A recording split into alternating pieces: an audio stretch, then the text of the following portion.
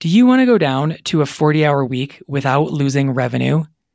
If you're ready to let go of all the extra hours, the stress, the overwhelm, and the clients who hijack your time, consider my signature program, Down to 40 Hours CPA Mastermind. In it, we'll get your accounting practice under control. We'll fix your pricing problems. I'll show you ways to price so you stop giving away the farm so you bring in more revenue for the work you're already doing. I'll help you disengage the clients who are good people but are holding your business back and slowing you down. I'll help you package up your services and design them so they're easy for your clients to understand and choose from while helping you simplify and standardize what you sell. And we'll focus on making your messaging more interesting and compelling so you attract more of the kinds of clients you want to work with and break out of the hodgepodge of referrals trap. We get your prices up. We get your workload down. We standardize, we simplify, we streamline. And we do this at a pace that feels doable, where you feel confident in every choice you make. Prices up, workload down. Registration is open now. We start Tuesday, May 7th. Come with us. Go to GeraldineCarter.com to find out more. Hello and welcome to the Smart Strategy for CPAs podcast. My name is Geraldine Carter. This week, we are talking about how to write better proposals without having to be a good writer. Why is this important? Why should you even care about writing good proposals? So what I hear when I listen to CPAs and accountants talk about putting proposals out there is that sometimes it takes a really long time to write them, right? It's an arduous process and you're trying to nail the language and get it right and get it all put together. And it's just a time suck. And there's a massive resistance that further reduces the desire to do it. So it takes a lot of time. You can put the proposal out there and it's crickets, like your proposal has just gone into the abyss. You never hear back from the prospect. Sometimes you put the proposal out there, and if you do hear back from the prospect, you have a conversation about it, but they end up not saying yes. So your conversion rate is lower than it potentially could be. Or the last option is without a good proposal, it potentially reduces fees. You could be leaving money on the table because the proposal isn't fully capturing the value of what the client is looking for. But if you have a good proposal, you can likely increase your fees without lowering your conversion rate, and you can get your proposals out the door with much less heartache and in much less time. So what I'll share with you are the pieces of a good proposal, that the discovery meeting is the foundation of writing a good proposal, and then some golden rules to pull it all together. But before I do that, I want to tell you a quick story, and that is that recently it was my birthday, and my brother came over and the rest of my family came over for a little birthday party. And if you have littles in the background, cover their ears. So he came over with a present and had a card and a nice little box that has all kinds of colorings on it and some tissue paper sticking out the top and all the rest. And I opened up the card. I had no idea what he had gotten me. And, I was expecting ski socks, the proverbial joke in the family. And the card says, it has a picture of a woman, sort of 1950s hairstyle, off the shoulder dress, holding a glass of red wine. And it says, "Wine, how classy people get shit-faced," which I think is pretty funny. And I open it up and it says, "Happy birthday, darling." But the darling is crossed out and he has a nice little note and it says, "Oops, I didn't read the card. I didn't read the inside of the card until after I bought it, ... So already I'm laughing and enjoying the gift that I haven't even opened up yet. But then I go and I open up the gift and it's, like this colorful box and the whole tissue paper, and I'm rooting around inside the tissue paper, and inside is a little Quebecois cheese, which is one of my favorite smelly French cheeses, and some tapenade and some saucisson and some eggplant caviar and a baguette. And I'm like, oh yeah, this is so great. This is perfect. Now, if my brother had come over with a plastic bag that had inside Quebecois, eggplant caviar, olive tapenade, and a saucisson and a baguette, I would have called that groceries. But instead, it came all appropriately packaged and nicely done and everything, and it was funny and perfectly appropriate and exactly what I wanted. And it was a great gift. And your proposals can sometimes be the same way on the receiving end. If it's just a menu of options with a list of accounting deliverables and some prices associated with them, to the client, that just feels like groceries. They're like, I don't know what this is, and I don't know what this does, and I don't know if which of these services gets me any closer to what I want because I don't really understand what all these things are. Like, what is bank rec, right? What is write-up? What does that actually get me? So if you only deliver inside your proposal a menu of options with prices and a little bit of text to go along with it, it just it misses what the client is looking for. And what the client is really looking for are the pieces that I'm going to walk you through. So what comprises a good proposal? There are 8 sections in a good proposal, but I'm not going to go through all 8 of them right now. That would be way too long and you'd probably hit the eject button. So I'm just going to go through 4, and they are the 4 that keep your proposal alive, right? So just like when you're hypothermic, the body directs blood to the most important pieces, the brain, the heart, the lungs. That's what it needs to stay alive. Your proposal needs a situation appraisal. It needs objectives. It needs service options, and it needs payment terms. Okay, so what are all these things? And I'm going to pause here for just a second to tell you that if you want templates of accepted proposals, you can get the PDF that I've put together for this episode. It's at my website, shethinksbigcoaching.com/sample-proposal. And the link to that will be in the show notes so that if you're mowing the lawn or washing dishes, you can just get the link inside the show notes. And having the visual of what this looks like, I think will ground this and make it more tangible. So let me walk you through the 4 sections that are going to keep your proposal alive. Number 1, the situation appraisal. This is taking stock of what is currently happening in the client's business, in their accounting, in their financials, in their tax situation, and what they want instead of what they have, and your contribution to their change. You're basically just taking stock of the current situation, what they want instead. It's very short, i.e., 2 sentences or maybe 3, but it's definitely not 2 paragraphs. Super high level assessment. Objectives are, what are we trying to accomplish? They're business outcomes. They're not tasks. They will usually start with a verb, increase or decrease, or improve or reduce, because you're covering a delta or you're changing their situation, but you're not getting to a specific, like the objective is to make $2 million this year. It's too specific because what if your client, accidentally could have made $3 million, but because mentally they were honed in on making $2 million, they cut themselves short. So you don't want to make it so specific, keep the numbers out of it, but just use improve, increase, reduce, decrease to cover the objectives. Keep it simple and high level, but keep it strong. If you just said, for example, make more money, that's not quite strong enough, right? You need to make it a bit more compelling than that. Your objectives help you establish boundaries of what you're doing and what you're not doing, and it helps you and the client focus your effort on what it is you're actually trying to accomplish. Because a lot of business owners will move an inch in every direction all year long, and they won't make a meaningful difference. But if you can help them focus on what's most important to change, then you can actually consistently move in that direction and generate real change. When you generate real change, that's the change that they want. That's really valuable for them. And speaking of valuable, your objectives anchor the value. And if you've been listening to this podcast for a while, you know that fees or prices fall out of value. Your objectives help establish the value and therefore eventually the fees. All right, the third must-have in your proposal are the service options. You want to include 3 options, always 3. Never 4, never 5, it's too many, the brain gets paralyzed. Never 2, because that's too binary, the brain doesn't like it as much as 3. And definitely never 1, because 1 is like an ultimatum. It puts the question in the buyer's head, do I want to work with Susan, yes or no? But what happens when you offer 3 options is the question they ask themselves instead is, how do I want to work with Susan? So always 3 options. And the 3 different options all lead to the same objective. So if the objective is to significantly improve profitability, all 3 options will significantly improve profitability. And you don't want to include phases. This is specifically for project work, but you can make mention of phases if you have phases potentially going on. But for the purposes of the agreement, just make mention of the phases. Don't include them in this proposal. I said agreement back there, I meant proposal. All right, the last thing that is absolutely necessary to put in your proposal are the payment terms.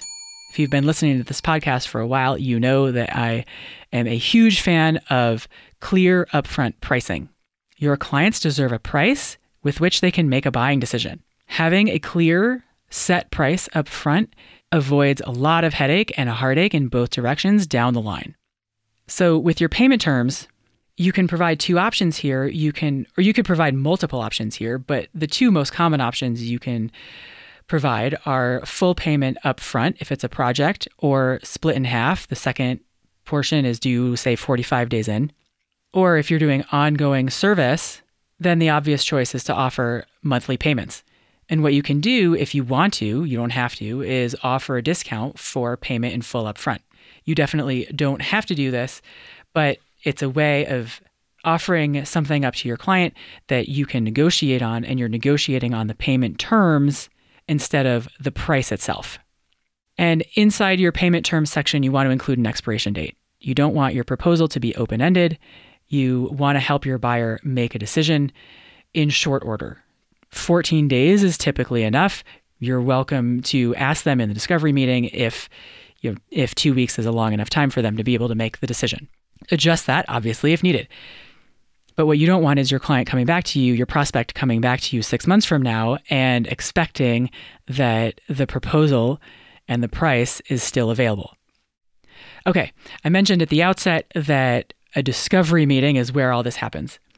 Having a great discovery meeting makes writing your proposal so much easier. What I see a lot of CPAs doing is offering free consultations. And most people, when they come to you, aren't going to have 4 hours worth of questions to ask you. They're probably going to have 30 or 60 minutes worth of questions that they would like to get answered. So if you have a free consultation that's an hour long, the risk to you is that you give away the farm, you've given away all this value, and they've gotten their questions answered, and now they don't imminently need to buy from you anymore. So they go away. So the free consultation is really risky. What I would prefer you to consider is something more like a discovery meeting, where maybe you do give away a little bit of value because they think to themselves, oh my gosh, this is really valuable. Imagine the value I would get if I was actually working with the person, but you're not giving away all the value so that there's no longer a need for them to work with you. So think of your discovery meeting, and call it whatever version of that you like, is more like an interview where you're trying to find out from them what it is they're trying to do in their business. You're trying to understand what it is they want to accomplish. You're trying to understand what it is that's in their way. What are their challenges? What do they not understand? What is it that they need to learn? What do they need to set up and implement? Of course, all in the lane that is financials and tax. But you want to understand what their financially and tax-related challenges are so that you can decide whether or not you're the person, whether or not you're well equipped to be able to help them. Because you may, in fact, not be the right person for them, depending on where they are in their business. Maybe they're too big for you and they might swamp your capacity, or they might be too small for you and they're not ready for you. You want to use your discovery meeting to assess if this is a good fit client for you. And you can do that by asking a bunch of open-ended questions. And if you want to know more about open-ended questions, you can check out episode 106 or 111 with Jonathan Stark, where we talk about value pricing and the why questions. But open-ended questions help the buyer provide a lot of information that will be useful for you. By contrast, closed-ended questions are things that result in a finite sort of pat answer. Anything that's yes or no, or like a one-word answer. So the question, do you have an accountant, is going to be, that's a closed-ended question, yes or no. What software platform are you on? QuickBooks or Xero or FreshBooks? One-word answer. By contrast, you want to ask open-ended questions. Like, tell me what you don't understand right now about your financials. That maybe isn't the best question. If you could understand anything about your financials, what would that be? Right? Where are you stuck right now when it comes to making more money in your business? And you can also ask the value questions, why now? Why this? Why me? So why now sounds like, it's October. What has you calling me now? Why not just wait until January? Or what kept you from reaching out 6 months ago? It sounds like this has been a problem for a while. And they will offer you a bunch of really great answers and some useful, potentially, information. Why this sounds like, why work with a firm like ours? Why not just let us get you set up on QuickBooks? We'll train you on how to use it, and then you can be off and running on your own. Why work with somebody like us in an ongoing capacity when you could have somebody inside your business do it? And why me sounds like, Why did you call me instead of, there might be 10 CPAs in a 4-block radius? Why'd you call me? And they might say, you came highly recommended. People say that you're really helpful at explaining things that other people don't take the time to do. You're the only one who returned my phone call. Our business is growing really quickly and we don't have a handle on our books and we need to get on top of stuff because we've got some funding coming down the pipeline and we need to have better financials than what we currently have. Okay? Super important information that you can include in your proposal. You can also ask questions like, if you could have anything you wanted, if you could wave a magic wand, what does a home run look like? Those kinds of questions that help people talk about what their vision is and what they're trying to create. Sometimes people don't know what they want. They may not be able to articulate what they want, especially when it comes to financials. So if they're having a hard time describing what they want, you can ask what would be a disastrous outcome. And that'll help them tell you what they currently have, typically, that they no longer want. And you can use your own sort of jujitsu powers to figure out the inverse to get to what they do want. And just remember that they might not be able to tell you, they just lack the vocabulary sometimes to be able to tell you what it is they want. The discovery meeting is the place where you gather all the information. If you can avoid it, you don't want to have a second meeting. Try to get everything you need to be able to write your proposal in one discovery meeting. Typically, you can do that inside 45 minutes or an hour. But remember that you're not giving away the farm in terms of value in that meeting. You're trying to assess if they're a good client to be working with. And what may help you, if you aren't doing this already, is to adjust the order that this gets done. So typically what happens when a lead finds out about you, they go to your website or something, they make contact, they schedule a meeting, they put time on your calendar. You have the meeting, and it's in that meeting that you understand their objectives, you understand the situation appraisal, and you agree on their desired outcomes. It's in the discovery meeting that you agree on the desired outcomes. Then you go away, you write the proposal, then you give them the proposal, then you onboard them with the engagement letter. What often happens is that you've got the lead, the prospect, they make contact, they go to your website, they schedule the meeting, you're establishing the relationship, they say, I need an accountant, I need a CPA, you say, that's me, I can help you, and you deliver a proposal that only contains services. And they look at it and it's hard for them to discern which of the service options is going to be best for them because they can't quite tell which service option is going to lead to their outcome because their desired outcome because they're not the expert. But they get onboarded and then you're working together and 6 months down the line, they're not satisfied because they're not getting the outcomes they were hoping for because outcomes never got discussed and agreed upon. So now suddenly they're dissatisfied, they're unhappy, they're disgruntled, whatever. They come to you and they're like, this isn't working great. What's going on?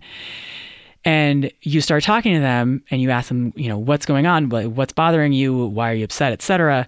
And then they start to tell you all the things that they wanted and you didn't know about it because that conversation didn't happen in the discovery meeting where it would have been much better to have it then rather than 6 months after you've been working together. So the better order to do things in is they put time on your calendar, you have the discovery meeting. In that discovery meeting, you agree on their objectives and their desired outcomes. And then you write the proposal. They agree on the proposal and the desired outcomes, and then you onboard them. And you're both headed in the same direction. Okay, so a couple of golden rules in getting your proposals out the door. Number 1, you want to get it there fast. You do not want this to languish for 2 weeks. Best case scenario is if you think that this is going to be a good client to work with, that in your discovery meeting, you say something along the lines of, I think we might be a fit for working together. What I'll do is put all this together, summarize it, put it in a proposal, and I will get it over to you. And we can meet again later this week to review it together. That'll give you a chance to ask any questions that you might have, and we can make a decision about whether or not we want to move forward working together. That's the best case scenario, is that in the discovery meeting, you tell them you're going to get them a proposal, you're going to pull it all together, and you're going to meet later this week. Obviously, if you meet on a Thursday, you're not going to meet on a Friday. You can work that out. In the absence of getting a follow-up meeting, what you can do is say something like, great, I'm going to put all this together. I will get a proposal to you by the end of today or by the end of tomorrow, and we can circle back next week. And at that point, if you have any questions about moving forward, we can address it then. But you get the next meeting on the calendar. Because if you don't, then what happens is it just gets buried in their pile of to-dos, which is 18 inches deep, and who knows when you're going to hear from them, and you don't know how often to follow up, and then you waste all of this, your own mental energy, wondering when you should follow up and how long should it be and all this, you just do those mental loops. So get the follow-up meeting scheduled on the calendar. Best if you can walk them through the proposal live in person, in air quotes, then emailing it to them and having them review it on their own, but sometimes circumstances dictate. Make your proposal error-free. People read between the lines. If they want an accountant who does things accurately, they also want that reflected in the proposal. If you think your proposal might have some jargon in it that's a bit too technical, run it by a regular layperson and have them circle the stuff, the phrases, the terms that don't make sense to them. You want your proposal to be a good faith capture of what you talked about. You might not get all their words exactly as they said them, but what you don't want to do is stuff your proposal with ideas that never got talked about. And I saw this happen once with one of my clients. We were sending out a big proposal that was worth a couple $100,000. We'd gone back and forth. We had it pretty tight. It was an accurate reflection of what he and the prospect had talked about. And at the 11th hour, he stuffed an idea in about being part of the proceeds of the sale of the business that never got discussed anywhere. And he promptly torpedoed a multi-$100,000 proposal. Don't do that. Keep your proposal brief, maximum 5 pages. Most of the proposals that I work on with my clients that I see go out the door are typically 2.5 to 3.5 pages. The list of service options, if you want to include that, goes in the addendum. Avoid putting it in the middle because most often your prospects are not going to understand the details of the deliverables and the services and what's write up and what's bank rec. And that's going to distract them from what's most important, which is that you understand what they're trying to achieve. You can help them do it. Here's how it works. Here's how much it costs. Right? So you can include the service options, but put it last as an addendum. Okay, so putting it all together, great proposals start with solid discovery meetings. Make sure you're set up to get the information that you need in the one discovery meeting. It will make writing your proposal so much easier. The 4 pillars that you absolutely need that keep your proposal alive are the situation appraisal, the objectives, the service options, and the payment terms. And remember the golden rules. Get it there fast. Have a clear next step in place, make it error-free, make a good faith attempt to capture accurately what was discussed, and keep it under 5 pages. Being able to write good proposals relatively expediently will help you get more proposals out the door. It'll get better proposals out the door. It will improve your conversion rates, and it will likely help you improve your prices. So I hope that was helpful. Remember that you can grab the free template and sample proposal at my website, shethinksbigcoaching.com/sample-proposal. The link to it is in the show notes. And that is it from me. I hope you have a great week. Hi again. Would you rather spend your weekends outside playing or at your desk? In Down to 40 Hours CPA Mastermind, we put an end to overworking while maintaining revenue. Registration is open now, but it won't be for long. Go to GeraldineCarter.com now to enroll today.